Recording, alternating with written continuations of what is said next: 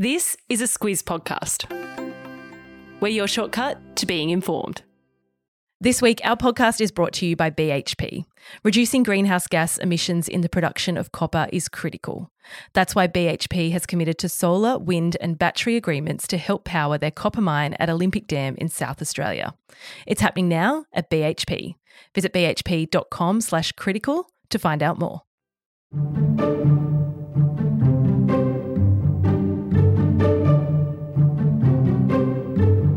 Over the summer break, there have been some big developments in the Albanese government's proposal to establish a voice to Parliament. So in this episode of Squiz Shortcuts, we take a look at the basics of what the voice is, who's lining up where on both sides of the debate, and how it might all shake out in 2023. Squiz Shortcuts is the backstory to the big news stories. I'm Kate Watson. And I'm Claire Kimball. Claire, first shortcut back. If you're anything like us, you might have switched off the news a little bit, replaced it, in my case, with the cricket, perhaps in your case with the tennis. Exactly. Oh, yeah, potentially you would have missed quite a lot of action on the federal government's plan to establish an Indigenous voice to Parliament. Yeah, and of course, over Chrissy and the New Year period, a lot of pollies also switch off. But a lot did happen during the break, and it's going to be a big issue this year, so a good one to start with. The Prime Minister quite often goes on a beach holiday somewhere, but this summer Anthony Albanese popped up at the Woodford Folk Festival in Queensland, and he told the audience that a referendum on an Indigenous voice to Parliament would take place within the next year. And that's a pretty big deal because until then the government had only committed to a general time frame of getting it done in their first term of government. So this has really locked in a much shorter runway. Given a referendum, Claire, is something we all vote in, we best get across it, like always, back to basics to begin. Okay, so the idea is for a constitutionally enshrined Indigenous voice to Parliament, and it actually came out, that idea, about 5 years ago. More than 250 Indigenous leaders gathered at Uluru, and they agreed on an approach to recognising Aboriginal and Torres Strait Islander peoples in the Constitution. And they endorsed what was called the Uluru Statement from the Heart. That's where it was all covered in that document.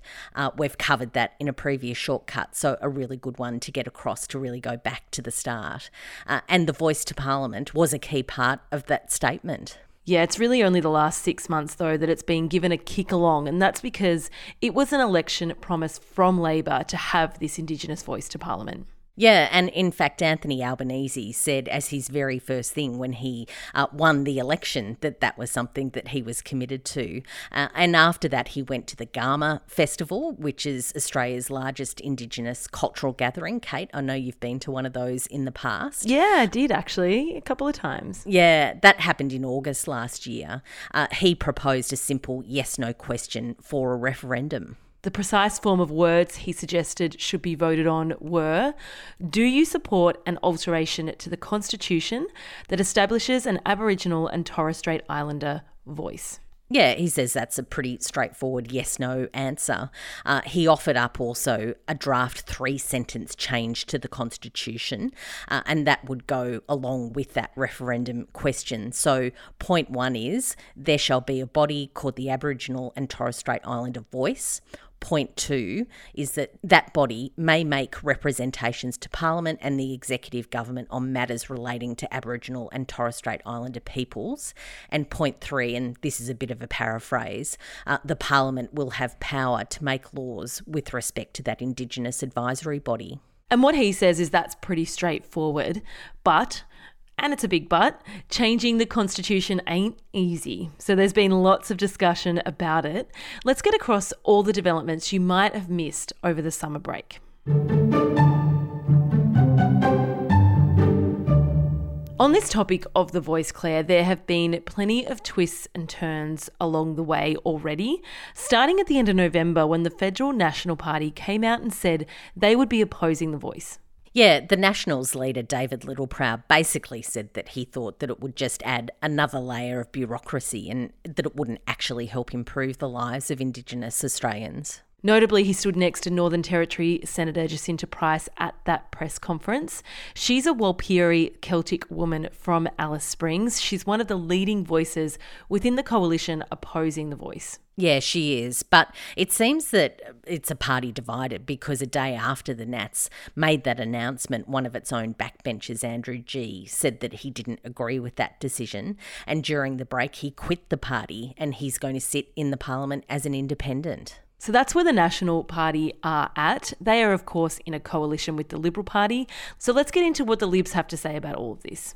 It's really starting to get interesting, that's for sure. In the first part of January, the coalition leader, Liberal Party leader Peter Dutton, gave some media outlets a letter that he'd written to Prime Minister Albanese demanding more information on the specific detail of how a voice would work. And it wasn't your standard Dear Mr Prime Minister formal type of letter. In it, he accuses Albanese of treating Australians like mugs for refusing to answer, quote, reasonable questions on the Voice. Yeah, that's right. And the letter contained 15 of those questions that Dutton says that Australians need answered. And that includes things like how much will it cost, what are its powers, and who will oversee it. We won't read out the remaining 15 questions, but we will put a link to that letter in your episode notes if you want to check it out. As for the Prime Minister, he accused Dutton of a cheap stunt by releasing the letter to the media. And he also said that Dutton didn't raise any of this with him when they were at the cricket a couple of days before. Dutton says that the cricket wasn't the time or the place to discuss it, so it's all getting a little bit testy. But when all is said and done, the Liberals, they still haven't come to a final position on the Voice, and it's difficult to see them warmly embracing the proposal as a party from the tone of what their leader is saying so far. But what is shaping up as a key question now is, will the Liberal Party allow their MPs a conscience vote, just like they did on same-sex marriage? Yeah, a couple of Liberals like Tasmanian MP Bridget Archer and New South Wales Senator Andrew Bragg are advocating for a conscience vote. Ken Wyatt, who's not in Parliament anymore but was an Indigenous Affairs Minister in the last coalition government, is calling on Dutton to at least back a conscience vote if he won't support the Voice. Yeah, Wyatt told the Australian newspaper that he doesn't want his party to be too rash in condemning the Voice. He reckons Australians are supportive generally, and that most people are saying that the government should just get on with it. The question many are asking, though, is whether it has any chance of passing at all if the opposition is lukewarm on it, and also if many are actively opposing it. Yeah, and the short answer is that it does add an extra layer of difficulty. We know from the referendum on the Republic that failed in 1999 that John Howard was Prime Minister then, and he made it very clear that he didn't support that proposal.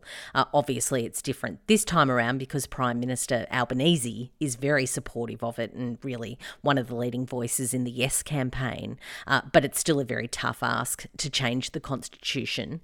The conventional wisdom is a successful yes vote needs bipartisan support. So we don't know what's going to happen, but we do know we're having a referendum this year. Next up, let's look at what's ahead for the Voice across the coming months. Before we get into what might be in the news next week, a message from our podcast advertiser, BHP. This week, they're keen to share with Squizzes how the resources they mine are key to the energy transition to renewable energy. Yeah, we often hear about the push towards renewable energy, but what doesn't get as much attention is the role resources play in making that transition possible. Take steel, for instance. It's a key material used in the construction of renewable energy infrastructure, as well as in bridges, transportation, hospitals and schools. And a big part of it comes from iron ore. BHP says the importance of responsibly produced Australian iron ore is clear. And by that, they mean reducing the greenhouse gas emissions associated with iron ore production. It's why BHP has committed to a solar and battery agreement to help power their port facilities at Port Hedland. It's happening now at BHP, and if you want to learn more, visit bhp.com/critical. You'll find that link in your episode notes.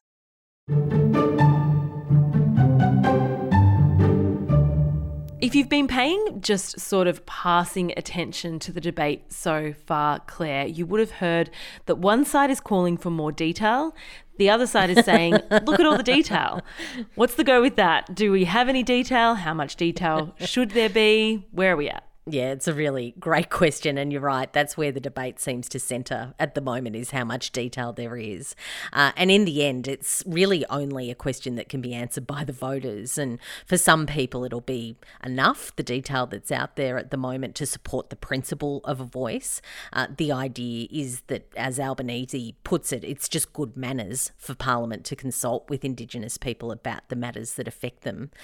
Others will want to see, though, more finer detail of the model. And one of the big questions, and probably a cry that we will hear over the coming weeks and months, is give me more detail. Yeah, those paying close attention will know that Anthony Albanese and advocates of The Voice have repeatedly pointed to a 2021 report by Indigenous academics Marsha Langton and Tom Calma, saying it contains 280 pages of detail. Yeah, it was a big report on how a voice might work, and you have to feel for Langton and Calma. Every time they hear someone asking for more information, they probably want to scream, read my report, there's all the information that you could ever want.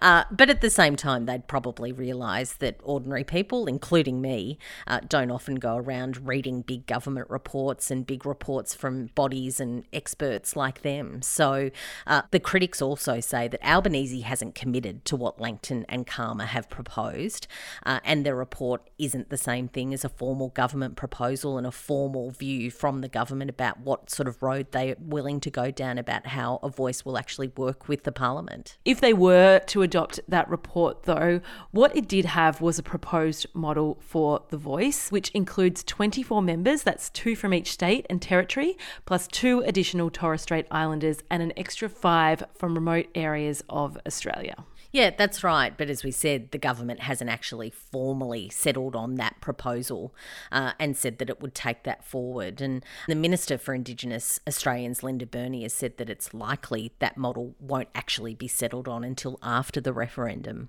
Linda Burney says that's not unusual. I read her quoting Noel Pearson, and what she said was that people decided they wanted the Harbour Bridge, and then the Parliament decided how many lanes there should be. That's the example they're using. Yeah, the idea is it's just up to the people to say yes or no that we want this thing, and then up to the government and the Parliament to work out the technical detail. And that's a very similar argument from Professor Megan Davis. She's one of the Prime Minister's most senior advisors on The Voice. She says the High Court was written into the Constitution, but the legislation as to how the High Court would operate, that only happened a few years later. So she's equating that with The Voice, that voters should only really be asked to decide on the principle, and the Parliament can work out the mechanics. So really, the proponents of the yes case are focusing on how normal it is not to have all the detail out for discussion. Yeah, that's right. And what they're focusing on is building support for the general proposition that constitutional recognition of Indigenous Australians is the right thing to do. There will be plenty of people in politics who lived through the failed 99 Republic referendum. They won't want to let this become a debate about the model because that's certainly a big part of why that proposal didn't get majority support. So what's the timeline from here? It kind of feels like it's going to be part of the news cycle quite a bit across the coming year. Yeah, it sure will be. And what Linda Burney says is that she's going to introduce legislation to Parliament in March. That's going to enable the referendum to happen. So it's really just the first step. That bill will include the government's proposed date for a vote. Then we can expect a parliamentary committee to scrutinise that bill for about 6 weeks. So you would expect that there'll be a vote in Parliament by May to hold the referendum, and then it goes on from there. So that's sort of the technicalities of what we can expect over the coming months.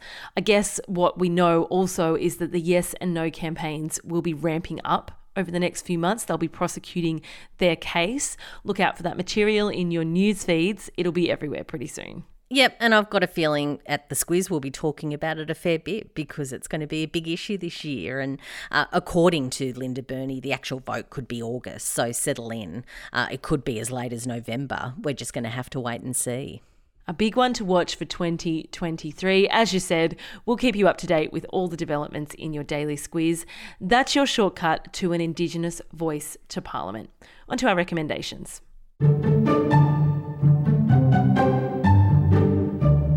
Each episode of Squiz Shortcuts will give you some further reading, listening or watching. The Parliament House Library, Claire, is a great resource. We go there quite often. They have a good backgrounder on the Uluru Statement from the Heart, which, as we described at the top of this shortcut, is where this all began. I've also popped a link to our previous shortcut on that statement in your episode notes, as well as that letter from Peter Dutton to Anthony Albanese. Yeah, the Parliamentary Library does great research papers, so that's a really good one. Also, Anne Toomey, she's the go-to constitutional law expert in Australia. She's written an article dispelling some of the myths around the whole question of the detail on referendum proposals, and I think that's well worth a read. Thanks for listening to this episode of Squiz Shortcuts, the very first episode for 2023. Plenty more to come across the year. If you like what you heard, please tell people about the podcast. If one of your New Year's resolutions was to be more news savvy, it's the place for you. We do take recommendations for Squiz Shortcuts. Send us an email to hello@thesquiz.com.au if you have a recommendation, if you have something you'd like to suggest that we cover. Until next week. Kate Watson, co-host of News Club and The Weekly Wrap, jumping in here to say thank you for listening to our podcasts first and foremost. And if you like them, we'd really appreciate it if you could share them. Tell your mates about us. Tell your family. Tell your barista. Tell your hairdresser. Whoever you think might be interested in the news that we cover. You telling people about us is still the number one way we grow. Thanks in advance.